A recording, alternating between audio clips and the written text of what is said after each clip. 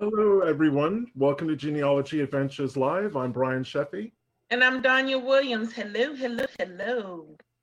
and hope you guys are all enjoying your Sunday. And thank you for joining us this week. Yes, yes. So this week we're going to go into something that we haven't done before, and this is one of our promises actually that Brian and I gave, because we wanted to make sure that everybody would always get a word in, be able to say something, talk about what they're going through. So we've had the upper echelons of genealogists on our show. So now we're going to work with someone who's new, and we're going to work with a new person. Yes, and her name is Nicole Jackson. Nicole contacted me on Ancestry because no, not on Ancestry, on Facebook, because she was interested in researching, and she wanted to get involved and get into it. And even more so, she wanted to know more about it becoming a career for her. So guys, please welcome Miss Nicole Jackson. Thank you. Yes, thank you. Welcome to the show. Thank you. Thank you.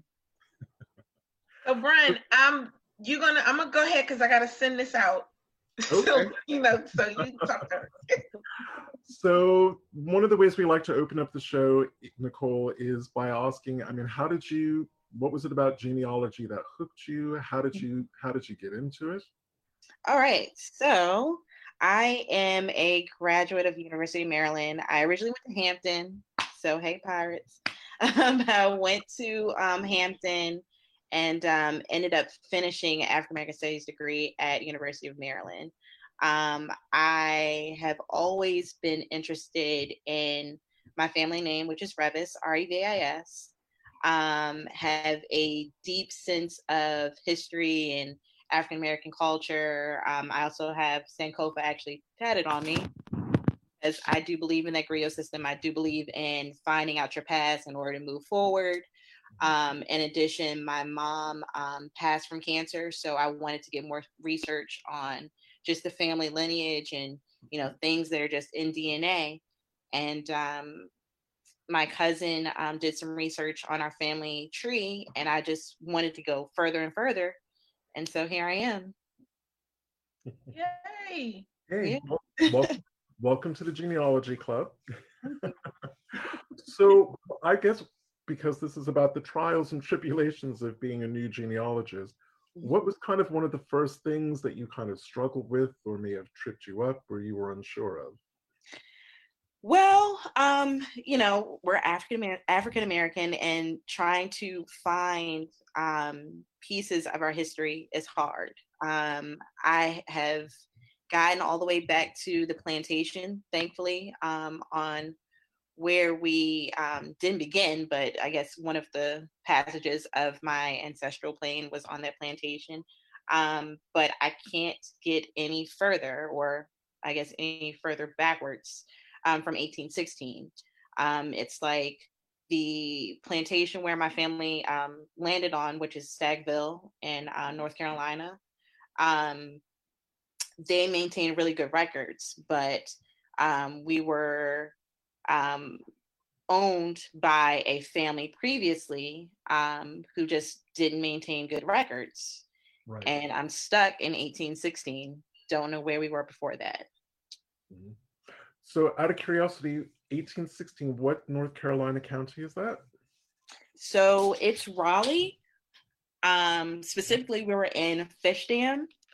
And actually, no, it's Wake County. Okay. Wake County, yeah. Got it. So when you're saying that there's a lack of records, I mean, for instance, were the enslavers, were they dying intestate? Were they dying without a will? So they weren't dying without a will. It's just, I guess, from what the plantation is, because the plantation has helped us tremendously on finding a lot of the records, mm-hmm. And the archives, of course. But it just seems as though whoever owned us before, the Benahan Cameron family, just didn't maintain records. They didn't write things down, or either that or they were destroyed. I don't know what happened. But right now, the plantation is unable to locate any further information before 1816. They're still digging. They did find out that we were from Fish Dam. They have actually found actual like bricks and things that were left behind, you know, where maybe if they look under the swamp at this point, because it is swampland, they can find, you know, more digs. But right now we can't get any further than 1816. Okay. One thing that I might be able to suggest is for that generation of that family, Mhm. see if the enslaver's children or the recipients of his bequest, his heirs, um, did litigation. See if they were fighting each other in court. Yeah, court records. Okay. Court records. Okay. That's what I was going to say to you about Mordecai, but because you said it was later on, but you still may want to get an idea of looking at his actual financials. You should be able to do that. He probably kept a record of his financials and how he paid out and what he did as far as paying them to rent your enslaved ancestors. Okay. So that's money that's also follow the money. That's what it is. Right. Yeah.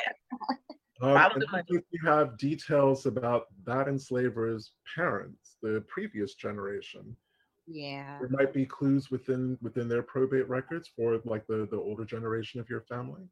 Okay. So those are, so that's good. I mean, that is a classic, typical stumbling block and barrier for specifically African American researchers. Exactly. But I would also say for white researchers who also have ancestors who are poorly documented, living in very remote areas. So it's a common thing. Yeah. So just very quickly, we have our seasoned people and they are already shooting out info for you. So Shelly Murphy is saying, did the slaveholder sell any of the slaves or gift any of the children? So that was something that you and I were talking about. So why don't you go into that? Right. So my family, like I said, is from the Stagville plantation, 1816 on. So I have names of all of my ancestors dating back to 1816. Gilly, who was who gave birth to Nimi, who gave birth to Sam, who gave birth to John, and then so on to my grandfather, and now to me. We were rented out at one point to the Mordecai family, G.W. Mordecai. But we were only hired out for a year and then came directly back to that same plantation and maintained there until 1880 when we moved to LaGrange, North Carolina. So the family was never sold off of that plantation. They never left. They maintained the family and just stayed there until after emancipation. So another thing to factor in as well is the surname for your enslaved ancestor that you trace back to that 1816 plantation. Mm-hmm. What was their family surname? Here is the tricky part. This is also a part where things get lost in translation. So my family name is Revis, R-E-V-I-S. Mm-hmm. So prior to emancipation, we were apparently Mordecais because we were rented out to the Mordecai family. But we were only rented out for a year, came back to the Cameroon family, was never named after them. And we kept the Mordecai name up until 1870. And in the 1880 census, all of a sudden we changed our name to Revis. Don't know why. Stagville Plantation says that there was a Revis family that lived directly next to that Stagville Plantation, mm-hmm. Who of course were white and owners, but there's really not much information on them. I can't find anything. I have not gone to the archives in North Carolina because I am based in DC. So that's something that I definitely plan on doing. But yeah. Okay. Well, one thing you may have done this already, but that I would also suggest is looking for anyone with those older names, like the Mordecai name, mm-hmm. in Wake. That might be family somewhere. Because what I'm thinking is basically enslavers got enslaved people through two routes. If you're a man, you're getting it from your parents. It doesn't matter if you're male or female, you're still getting them from your parents. But they're also called their dower slaves or dowry slaves. Dowry slaves. Women marrying male enslavers who also come from enslaving families are bringing their own enslaved people. That's one of the few things that women could actually own in their own right. So those were their enslaved people. Okay. So your connection might not actually be through the male enslaver, it may be through the female enslaver. So Okay. just to keep an eye out for that Mordecai name. And did you say it was Cowan? Was the other one? G.W. Mordecai. So yeah. Apparently my great grandparents lived on the same plantation, lived on the bunk next to each other, and married. And again, they just maintained on throughout there. So yeah, I'll definitely look into the Mordecai family, but it was almost as if after emancipation in 1870, they kept the name Mordecai, but in 1880, out of nowhere, we're just going to be Revis. Well, here's another question. Have you done a DNA test? So I have not. I have one. I've been a little skeptical about doing it. My grandmother did one. My aunt has done one. I'm going to do one now. And I'm really interested in that because there is an old, I guess, griot story in my family that we're from Haiti. The name Revis is French, so it's not surprising. That came from my great uncle, who actually just passed. I got some oral history from him. He says that his pappy, who would be his grandfather, was from Haiti. But now that I'm going back through, all you're not seeing it. I'm not seeing that. Mm-hmm. So I'm wondering if that came from maybe his great grandfather, because that would point me back, further back. But at this point, I'm not seeing that. So I'm really excited on taking that test to just see, if I can find anything that relates back to Haiti. Because I asked that for kind of a roundabout reason. And I'm aware of an enslaving Mordecai family in Halifax and Warren in North Carolina who were Sephardic Jews. Yeah, G.W. Mordecai. Exactly. Yep. So I was going to ask you if you had done a DNA test, was there any trace Sephardic Jewish show? Yeah. So I've visited the Mordecai. That's actually how I found everything. So my family, my cousin, who I was explaining to Danya, had done a very detailed family tree back to my great grandfather, and found the census record. So that was also helpful. And it said Mordecai. So years have passed on. I guess things have advanced on the internet. I'm just Googling one day. I found the Mordecai plantation. I know we're from North Carolina. Okay, let's go to Mordecai plantation. I get there. They were looking into some information, but didn't really have all of the pieces, pointing to our family. But they did some research and data us back to the Stagville plantation, which is how I got there. Which is how they found out that they owned us, at least for that year, while they rented out my great grandfather to the railroad that was being built, the North Carolina Railroad. Mm-hmm. So I've got that information. Okay, well, go ahead, Brian, and then I'm gonna get on here again. Okay. Because we got a lot of stuff. Okay, just one quick question. Naming conventions in a family can also unlock a lot of clues about earlier lines. So have you noticed any kind of family naming patterns within your research? Like really common first names? So Sam seems to be a common name, but it's only twice over. Oh. So no, we have a Gilly and Nimi, and then I can see all of Nimi's children and of course all of Gilly's children, but none of them are really the same outside of Sam. Sam seems to be the only repeating name. Okay. What about with your white family, with the enslavers? Do you see any repeating names in that? Mm-hmm. I haven't seen any repeating names with that, but again, we stayed on the same, we were owned by the Benahans, who were married to a Cameron, married to a Cameron. So the marriage is what links us to staying on that same plantation. So Benahan, Cameron, Mordecai, back to Cameron. That's it. I think that you might have missed it. And the only reason why I'm saying that is because I know that for me, and I know a lot of other people, like I think back to when I first started researching, there was so much stuff that I didn't even think to pay attention to, like the naming pattern that Brian was talking about, or even the fact that those names were actually connecting to some of the people in the white lines. So, for example, have you researched the white people in? I have not done any research on them.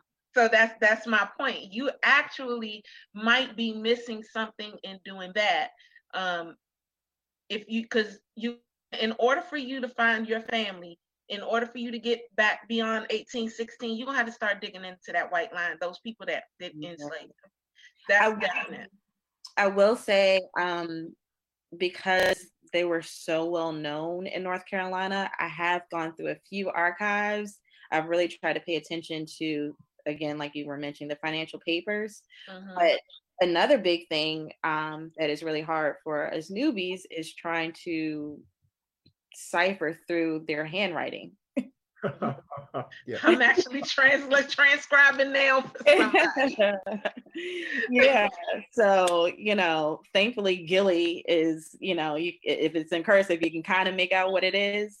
So at some point it all just kind of goes into Exactly. Yeah. Well, I may have a little clue for you. If Gilly turns out to be short for Gilliland, it's an odd name, but it's actually a mixture of Scottish and Irish, but mostly Scottish.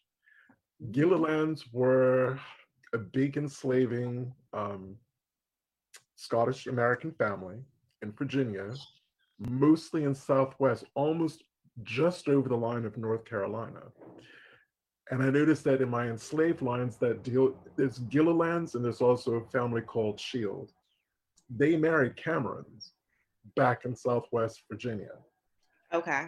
And I noticed that on my enslaved line, every once in a while, there's a boy who will be called Gilly, or that was usually short for Gilliland. Okay.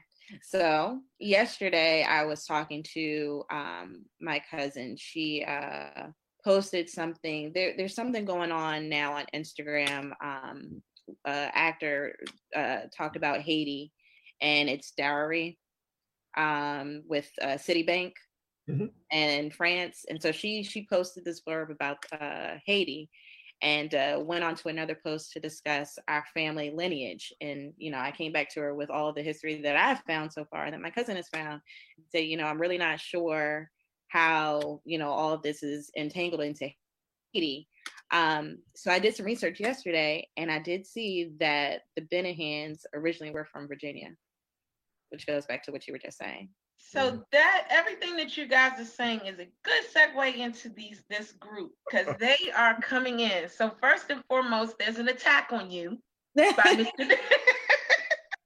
by Mr. James Morgan III. He said he closed his video when she said she went to Hampton, because he's Howard University, the real HU. So I wanted to get that. Oh no, I hope I was me. So yeah, you got all that going on, just to let you know, but you'll see all that later. But to go into love. Yes, much love. Spell the last name slowly. Revis.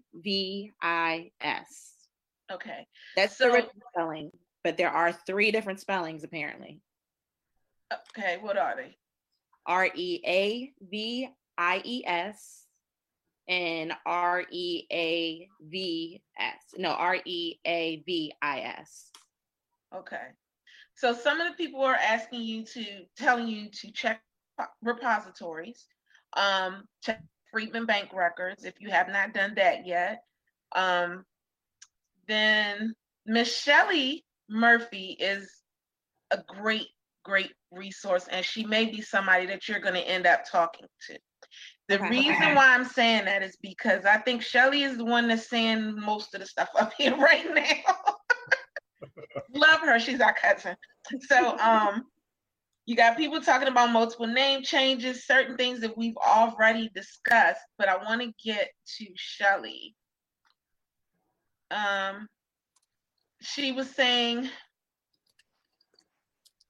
oh no, this is Bernice, another great resource for you. She said, read A Mind to Stay White Plantation, Black Homeland by Sidney Nathan. She said the Camerons are in that book. Okay, let me write that down. Mind to Stay White Plantation by who? Sidney Nathan. Okay. She said the Camerons are in that book, and she did a blog. She's also does podcasts as like we do. Hers is over video, and she does one with that. So I'll make sure that you will have her information. Awesome. Thank you. For Bernice. Bernice is a very good person. Shelly said you're going to end up coming back into Virginia. She says you are not a newbie, first and foremost, because she said you have gotten to your enslaved ancestors. I agree with her.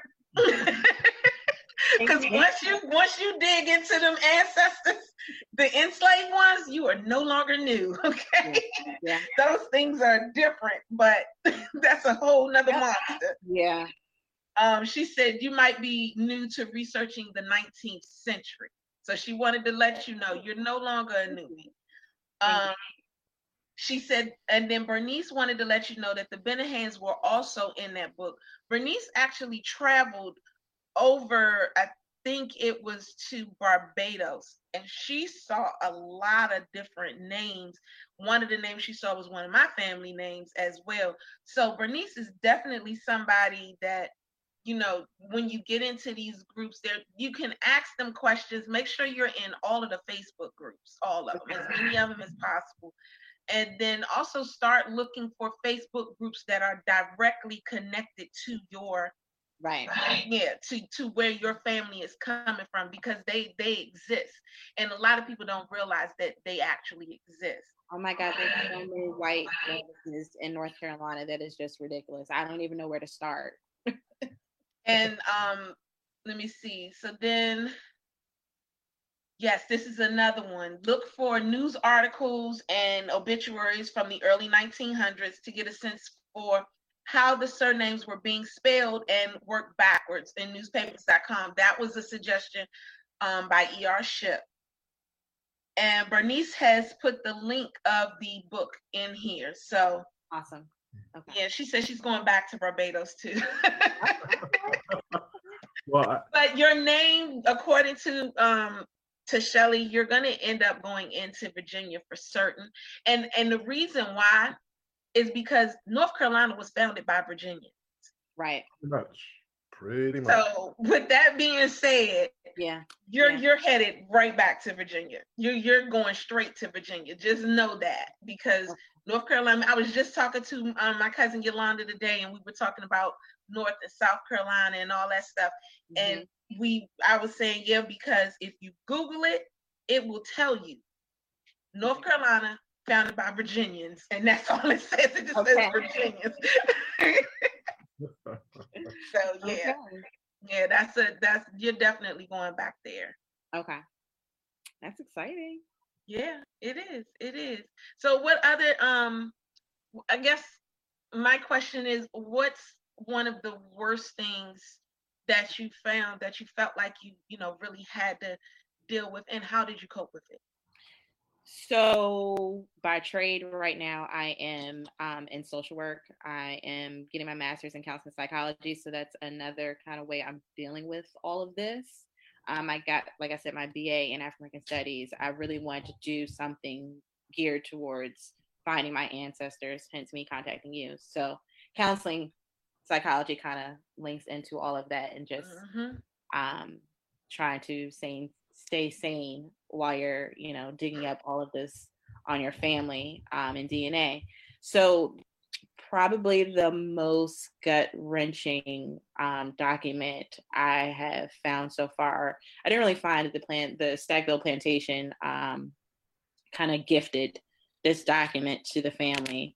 But it had Gilly's name, who would be my great, great, great, great grandmother. It had her name and her daughter's name listed and how much they were sold on the plantation for. So you can see that, in 1816, she was worth $300. And just kind of looking at that number and thinking of, what I do with $300 today, like, and just putting a price on life was hard. You're still dealing with it. Yeah, that was hard. I can see you're still dealing with it. Yeah, it's hard. It's hard. I thought going back to the plantation and standing in those steps and walking, that farmland was going to be gut-wrenching. I also thought when I went back I've gone to Ghana, and I thought going to Ghana and going through the trail the slaves walked where they took their last bath. The doors of no return. So I went to the doors of no return. That didn't shake me up as much as walking the trail of the last bath before they got on the boat to go to the actual fortress. But I thought all of that was going to be way worse than receiving that document. But after I got that document, that was hard. Wow. Yeah. I don't think you ever really kind of shake that off. I think you get better at dealing with it and in the moment, because you have to do the work. So you just right. I shouldn't say that generally, but for me, I know I have to do the work. I put my feelings to one side, do what I have to do, and then kind of get into my feelings and kind of have to shake it off. Right. At that point. But and I think Donnie will probably flip on the other side of what I'm going to say to her viewpoint. The ancestors speak to us. When we're in those moments, whether we realize, whether we actually can hear them or feel them. Exactly. They're telling us. Yeah. We're feeling their pain and we're feeling what they went through and endured. Exactly. I have never prayed so hard or just been like so clear-headed than when I was sitting on the beach looking at the fortress in Ghana. Like I was just so in tune with myself and my feelings and why I was there and just everything. It was as if they were dancing across my feet, just like getting into my body, into my soul, just telling me like, this is okay. This is what you're supposed to do. Let's move forward. Well, I'm gonna tell you, like Brian, I am actually different. And because when I first started doing my research, and I wrote this in my book, I actually said that I prepared myself. And if there was ever a moment where a person can become too prepared, I was that person. I got no feeling. When I mean, literally, I didn't really get a feeling when I first got that email telling me that my great-great-grandmother was a slave. I didn't get any feeling when I saw how much she was worth, which was a whole hell of a lot. I didn't get, I didn't get any feeling. I was expecting it, and that was that, and that's all it was. Now, on what Brian was saying and the ancestors talking to you, she didn't appreciate that. She didn't appreciate that at all. So she was like, okay, so I'm gonna make you, really understand where I'm coming from. And she started pointing to different things for me to read. And I started reading all this different stuff and looking at all these different things. But when she showed me who her slave master actually was, I was blown by that, because this was somebody in history. So when we as African Americans sit in school and we're listening to the history lessons that's going around and we're thinking, okay, this don't have nothing to do with us. Guess what? It really actually had something to do with me, and I had no idea that it did. So I can't sit here and say, I was talking to one of our other cousins and she was saying, they don't teach our history. They don't do this. They don't teach us about us. And I'm like, yes, they do. Oh, it's all. And I said, they just leave you out. Yeah. And I said, they just leave you out. They teach you about you. I said, because that man was my uncle. He was a great uncle or great uncle, whatever he was. But the thing that, even though that dug into me, the thing that dug into me the most was when I learned how much she was worth and what it actually meant. So her worth was $1,205. Wow. All by herself. Wow. She was a breeder. Ah. And it was at that moment when I learned, I was like, oh. Oh. And I was like, wow. So, and it had to sit, it had to really sit on me. She came in all areas. Martha is not a game, and she just came in all directions, like, yeah, look at this, read this, look at what happened to this young lady, look at what happened, look at this, learn about this, these are these types of women, this is that, this is how much I was worth, this is who I am. Okay. So now I know that there are children out there that I might never find, right, because her kids were taken, sold, never to be seen again. And now that stuff sits on me all day, every day. Right. Yeah. Where my flip side was going to see Sally Hemings' room, and my brother, my sister, and I, it was a long car journey to get to Monticello. We're kind of, we tried to kind of intellectualize how we were going to feel about our relationship to her, and then her relationship within that household. And we were kind of all right until we were shown her room. And then I won't say I made the mistake. It was an impromptu thing for me to put my hand on the dirt floor. That was the floor that she walked on. That was it for me. That was it for me for the rest of the day. I just went into a whole trip. But I'm glad that I did it in a way, even though it just sent me on a spiral for the whole rest of the day. Just to kind of feel that energy and hear what I was supposed to hear. But the other question that I wanted to ask you was, let's face it, whether you're an experienced genealogist, intermediate, or fairly new to it, there are so many different records. They are scattered everywhere.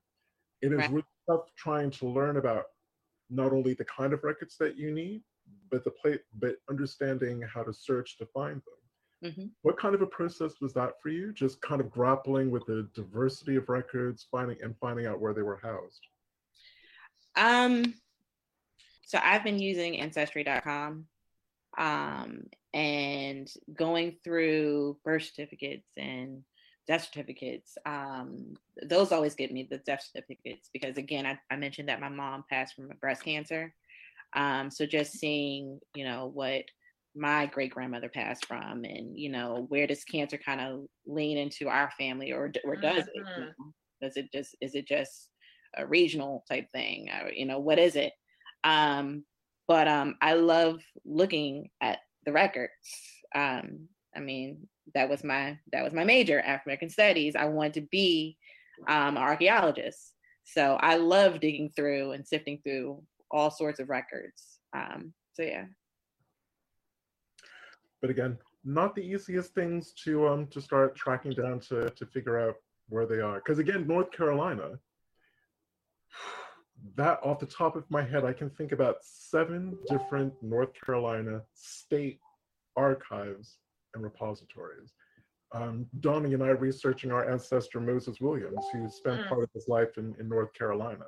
That was like 7 different repositories. God only knows how many books. Yeah. There's, Google books everywhere. Books, archives, archive.org. Medical books. He's literally just like everything. And he had 45 kids, and I don't know why. To this point, to this day, I don't know why he's in the medical book. I think the women should be in, but for whatever reason, he's the one that's in the medical book. But he's the one. Yeah. Gotcha. Yeah. But so let me go back to the thing. So Shelly said, in her words, "Girl, there is no such thing as being sane. This is an addiction." It is. I can get about the most random things now. Like, oh, I didn't think about this. Let me look up this slave ship. Like, let me wake up in the middle of the night. You're like, oh, I gotta get this. Exactly. But she said it's going to be hard. You will see more. Just hang in there. That is why you have to tell the story. She said she found one at $300.50. She said that sent her crying like a baby. She couldn't get over the 50 cents. Then you have people who talks about how they found their ancestors and how their ancestors guided them and in researching the path. And you're going to go through all of that. Bernice says, wait until you meet the descendants of the slave owners. So my question is, have you done it yet? Ooh, I have. Reality is going to hit you then. That is, I'm sure it will. I will say when I went onto the Stagville plantation, so 2 occasions. I went onto the G.W. Mordecai plantation first because, again, our name was Mordecai before it was Revis.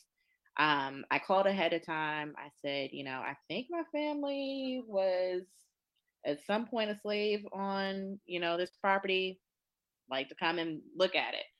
So they said, okay. I came, they were very welcoming and everything, but this is all, Caucasians who are interested in preserving the history and, they are looking into the African American history and are, paying homage to us, but it's still a different feeling.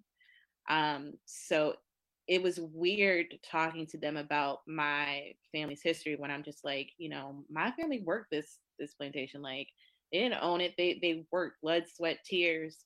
That's because they haven't connected it yet in their own mind. Exactly. There was just they haven't connected it.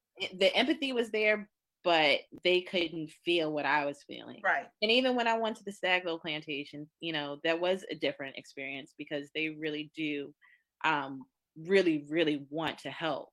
And it's sad. It's kind of a side note, but it's sad because with, everything going on in the times, the Black Lives Matter movement, a piece of the big house there was burned.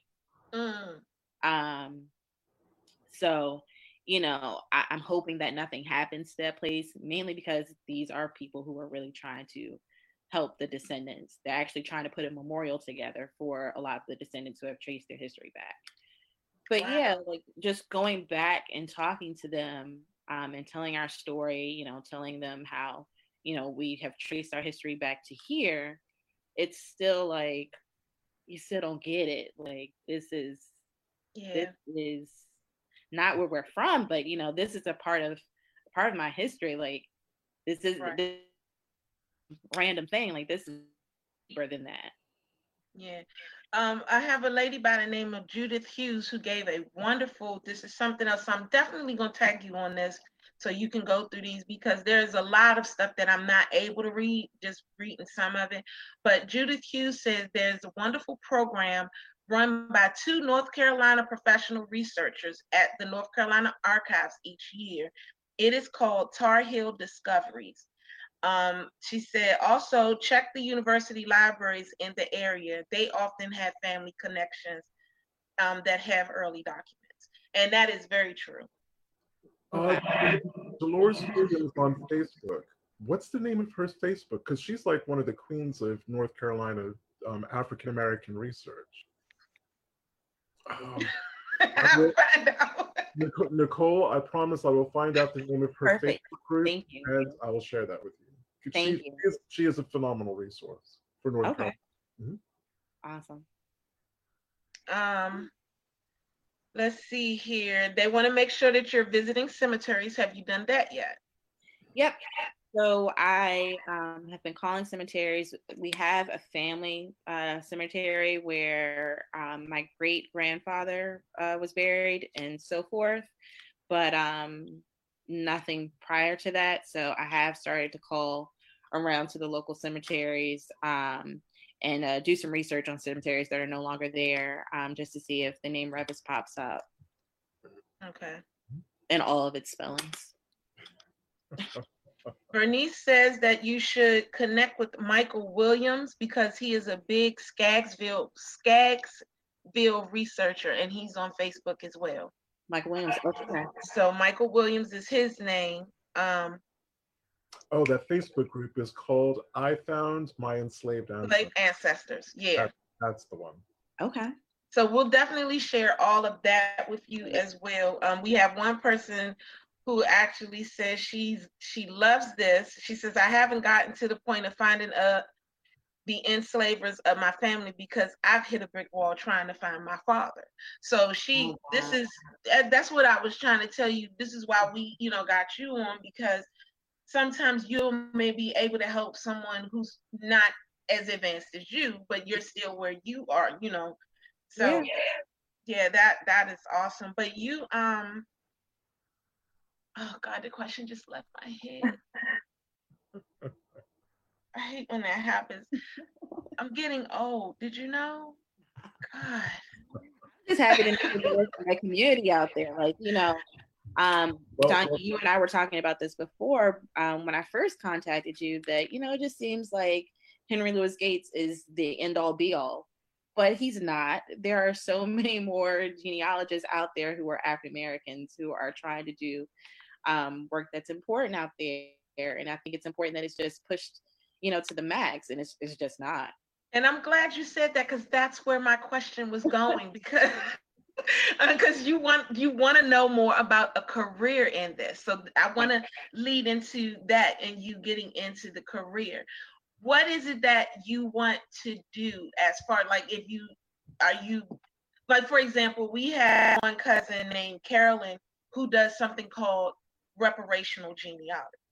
So basically, she goes and she will do genealogy for any African American. She's going to do it, and it's for free.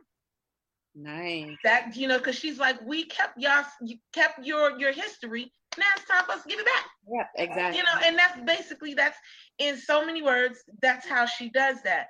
So do you have a direction that you want to go as far as genealogy is concerned? I want stories to be told. By heart, I am a writer. I started off at Hampton as a journalism major. And I am an avid writer. So I just want the stories to be told, mine, theirs, whoever it wants to dig deeper into this. I want those stories to be told. My husband is in film. That's one of the reasons why we kind of got together. I was an intern for him because I wanted to do documentaries on African American studies. So eventually I would like to write, something that kind of dives into the new genealogists, trying to find the family and just going back and telling those stories. Everyone has their different emphasis. I mean, Donnie is doing a wonderful job researching what's called the Old 96 in South Carolina, in Edgefield in particular, because that really is that one part of the South Carolina colony really influenced American history. Without a doubt. A lot of that's been untold, and that's Donia's love and one of her focuses of research. Mine is kind of back in Virginia, in Jamestown. I want to tell the true and kind of multi-layered, complicated early history of the Virginia colony between Native Americans, Europeans, and Africans. How they were all mixing, and how that knowledge seems to have been lost. Education is big. I think, for example, I think that because we don't know about our own families, we weren't able to sit in class and say, oh, okay, I see me, because they kept me out of it. Even though, guess what? I was frightened. Like, that was the craziest part for me, to be able to find that particular picture that was in so many history books. And when I tell you, my great-great-grandmother guided me to that one particular person, because she was owned by 3 people. And she was owned by the father, the son, and then a possible cousin. Okay. And so when you're doing your research, you're going to automatically do either the first one or the last one. You damn sure ain't going to start in the middle. Right. You won't do that. But that's what she made me do. That was the first. I mean, I literally just said, boom, okay, let me go and put in Preston's name. Because I was like, who is this? And I just Googled Preston Brooks, and there was the picture of Preston Brooks and him beating Charles Sumner with a cane. And I was like, wait a minute, I know this picture. Hold up.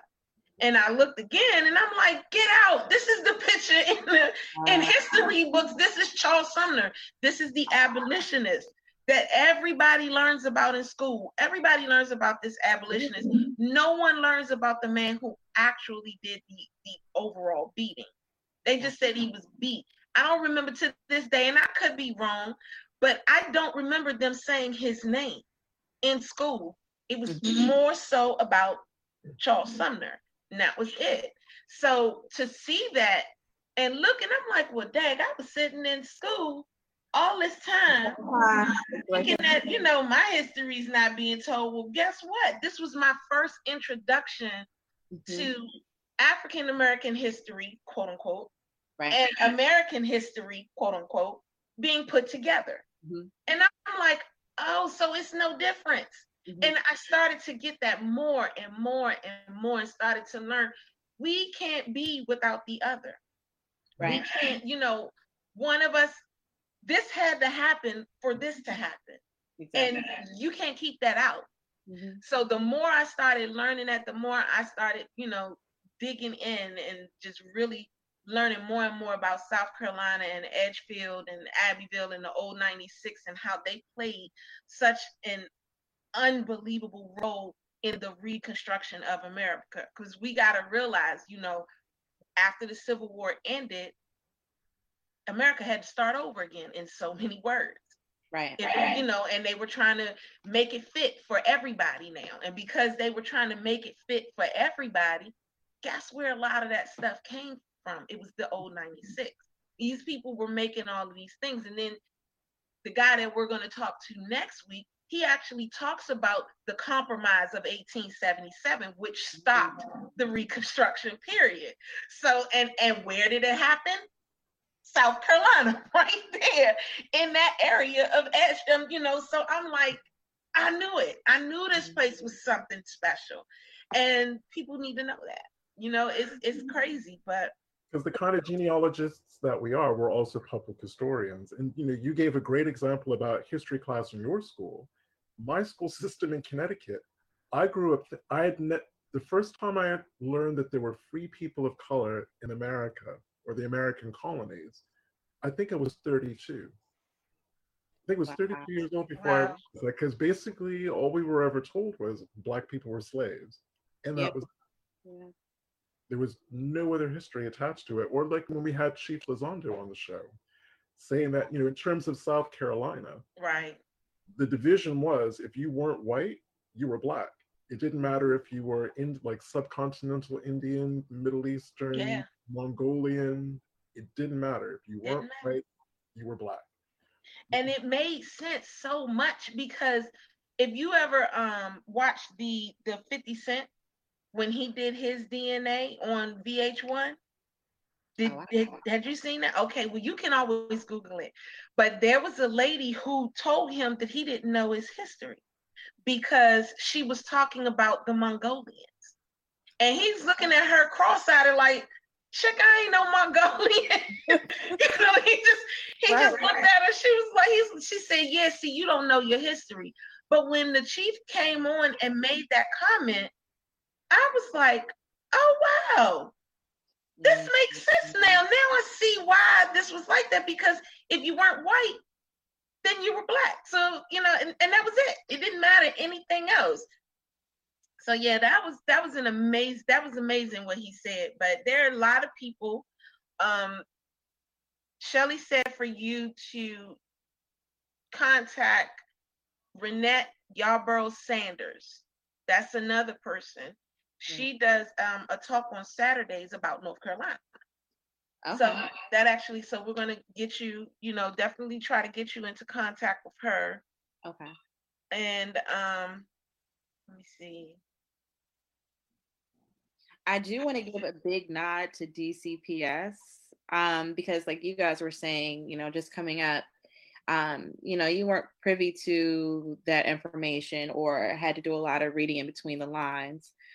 Growing up in DC public schools for me was the complete opposite. I was in a school that was primarily African American in the 80s. And instead of singing the national anthem, no, we sang the Black national anthem. Wow. I grew up saying the Black Panther 10-point program. Like I grew up reading, the first book I read was The Miseducation of the Negro. So I grew up having that sense of pride, but then also being able to read in between the lines of where my history lived in those books, and having teachers say, okay, now let's dissect this. So that's a big nod to DCPS and a lot of the teachers that, I was raised by in the 80s, because you're definitely right about that, because I was here up until 84, and I was in a Catholic school, and I learned more about African American history with them than I did when I moved to Virginia Beach. And I was then in a mixed school. I was pretty much, it was mixed at that point. But the history changed so much. And that was another thing. Who was it? Brian, who were we? I think you and I were talking to someone, and we were talking about how the education system and how most of the books are done in Texas. So Texas, or was it something on Loki's thing? No, it was one of our really early shows. Yeah, how the history books, they're talking about how those history books, they rewrite. That was Tim Wise.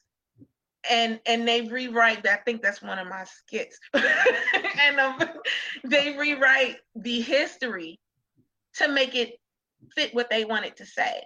So for example, like when in Texas and they did that crap about enslaved people made it look like they were paid. They called them servants. They called them servants. Yeah, like they were paid. And I'm looking at it, and when I tell you I got so heated from that I sent so many messages to them. I got a response back saying, well, we understand, we apologize, and then also stating how they were going to make the changes online. And I'm like, okay, you can make the changes on your online book, but you need to take that crap out of the that you got in school systems and start over again, because that's wrong. Mm-hmm. That didn't happen. So now we have history books that actually give that perception of they got paid. Mm-hmm. My great-great-grandmother did not get paid. Mm-hmm. And that's all that I can look at. My great-great-grandmother did not get paid. She's the one that made me see all this stuff. So now that I see this stuff, I have to protect her. Right. And that's how I look at it. I have to protect her. And you're not doing your part. And this is wrong. So yeah, it's amazing. Being a voice. That is the exciting part to the piece, just being the voice. Right. Those who didn't have that opportunity. Right. They've been silent so long. That's enough of that. It's enough of them being silent. I don't have time. And I love it when somebody come to me and tell me, oh, why are you bringing up the past, blah, blah, this, that, and the third. I shut one guy down, and I said, do you talk about your grandparents? Do your children know their grandparents or their great-grandparents? No, they don't know them. I was like, do you talk about them? Do you tell them about them and things like that? And it's like, of course I do that. That's what I'm supposed to do. I'm like, well, I'm talking about my family. Mm-hmm. What else can you say? Mm-hmm. There's absolutely nothing else. And he didn't say anything else because he couldn't. Because just because my great-great-grandmother was a slave doesn't say that it is nowhere in there that says that I can't talk about her. Right. Nothing. I can teach. I can tell my children, well, this was your great-great-great-grandma. This was your 3 times great-grandmother. This is what she went through, blah, blah, blah. There is absolutely no difference in that than you talking about your great-parents, your great-grandparents, and telling them and explaining to your children what they did. Yeah. So, wow, the show is almost over. It is. And I just lost it. There was I just saw a really good question, and I can't find it again. Someone said it's also been said that our family. I think this is someone who's related to you. Karen Revis, R-E-V-I-S. Okay. Yeah. She said, it's also been said that our family has Native Americans in our family. Can you speak about that? Yes. So that is our Brown side, not our Revis side, though. So my great-grandparents, my great-grandfather, John Revis, married Nanny Brown, who is from Virginia. And Nanny apparently has a lot of Native American, I think it's Navajo, in her family. And actually, to that effect, on the Brown side, I follow someone on Ancestry.com who has dated that side all the way back to the American Revolution, and I think a little bit before that. So the Brown side has got it down pat.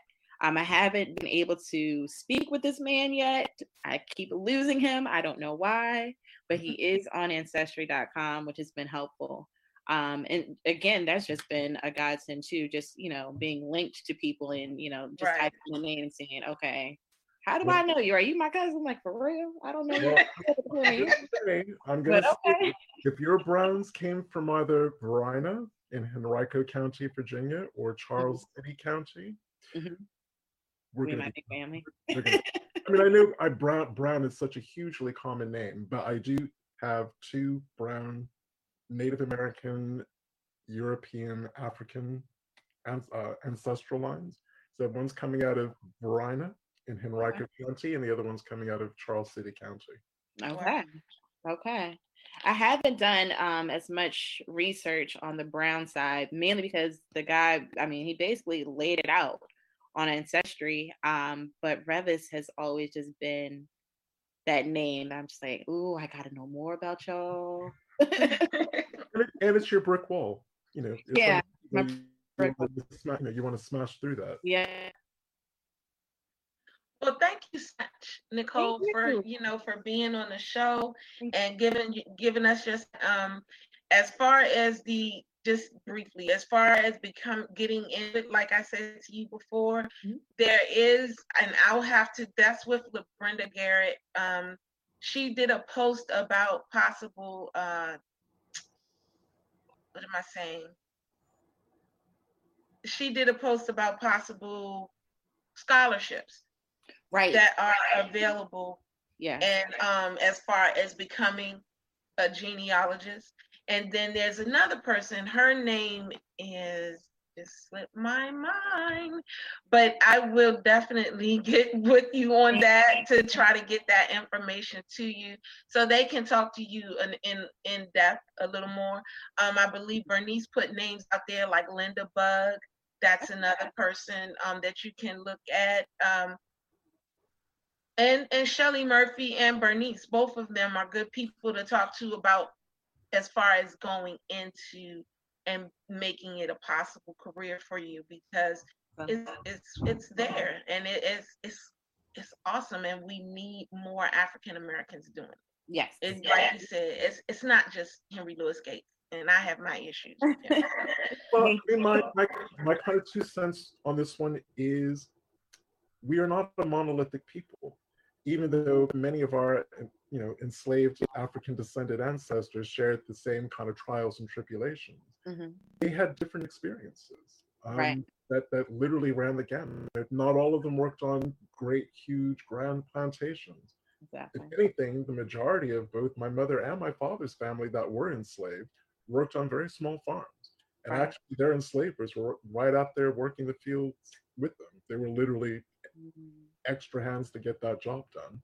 But then we have, the James Henry Hammonds and the Brooks family and, the big families in South Carolina who did have those stereotypical huge, plantation houses with thousands of acres and hundreds, if not thousands of enslaved souls. Some of our ancestors were enslaved by Native Americans. Like Angela Walton Raji is her area of research, in the Midwest. That was probably a completely different enslavement experience in other parts of the country. Right. As Donnie has said, as many voices as possible, everyone kind of contributing and supporting each other and really getting that kind of history and that knowledge out there. To me, that's what's really important. Yeah. Right. Definitely. Well, thank you again for being on the show. It is 5:00, and we would like to thank everybody for definitely tuning in. We got a good crowd out here, a lot of questions answered, things of that nature. I definitely will be tagging you on it. So if you missed anything, some links in there for you as well. Brian, you want to? I'm going to quickly say our guest next week is a gentleman called Loki Mulholland, and he has a documentary called The Uncomfortable Truth. Is that on Amazon Prime? Amazon Prime, yes. I highly recommend watching it. It's called The Uncomfortable Truth, Loki Mulholland. And a lot of it is about, that is the one that's about his mother who was a freedom runner. No. Oh, no. So the one about his mom is The Ordinary Hero. There are 3. Yes. We're going to give out homework for you guys for this week because y'all got to get on top of this and look at his stuff and get ready and be prepared. He's awesome. He is. Yes. So without further ado, thank you so much for sharing part of your Sunday with us. I'm Brian Sheffy. And I'm Danya Williams. You guys have a great day. And thank you, Nicole. See you next week. Thank you.